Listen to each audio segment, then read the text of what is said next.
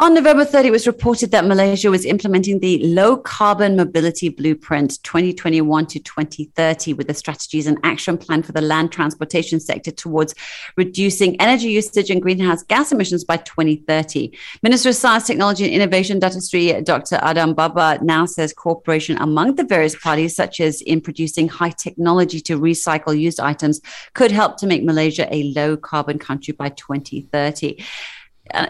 Annabelle, just how realistic is this blueprint to making us a low carbon nation? 9 years. But before we go into that, I think it's important to note the context in which we came up with this blueprint. So, the COP26 just finished, and Malaysia actually didn't sign a pledge to cease deforestation by 2030. Instead, we came out with this low carbon mobility blueprint. I'm not sure if it's a coincidence thing or it's just Malaysia's way of saying we don't want to take the deforestation route.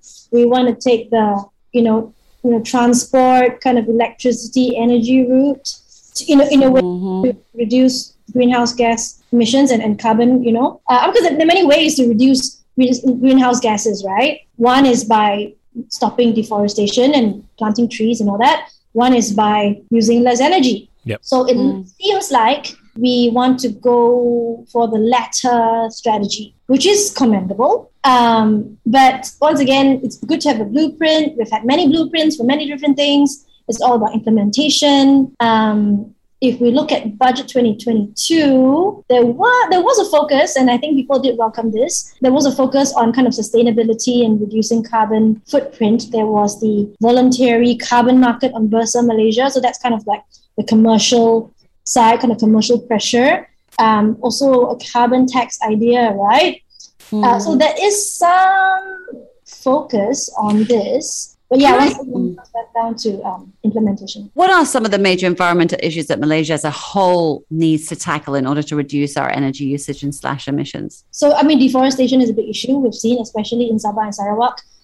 Logging issues. We know that, logging issues are not just environmental issues, they're also human rights issues, cultural issues. It's a lot of those things in one. We have a big issue with palm oil sustainability as well. Some people argue it's a PR thing, but some people argue it's a real thing. Once again, not just environmental concerns, but also human rights, labor concerns. We've seen a big kind of debate between development and conservation, like where is the balance between development and conservation? Kuala Langat North Forest Reserve. Basically, people were arguing, yes, we need to develop this state, which is already so developed, but is there a need to get rid of a peat forest? Is there a need to get rid and de-gazette our forest reserves for it? Do it somewhere else? So I think there's definitely more concern and more focus on environmental issues today than maybe a few years ago. And yeah.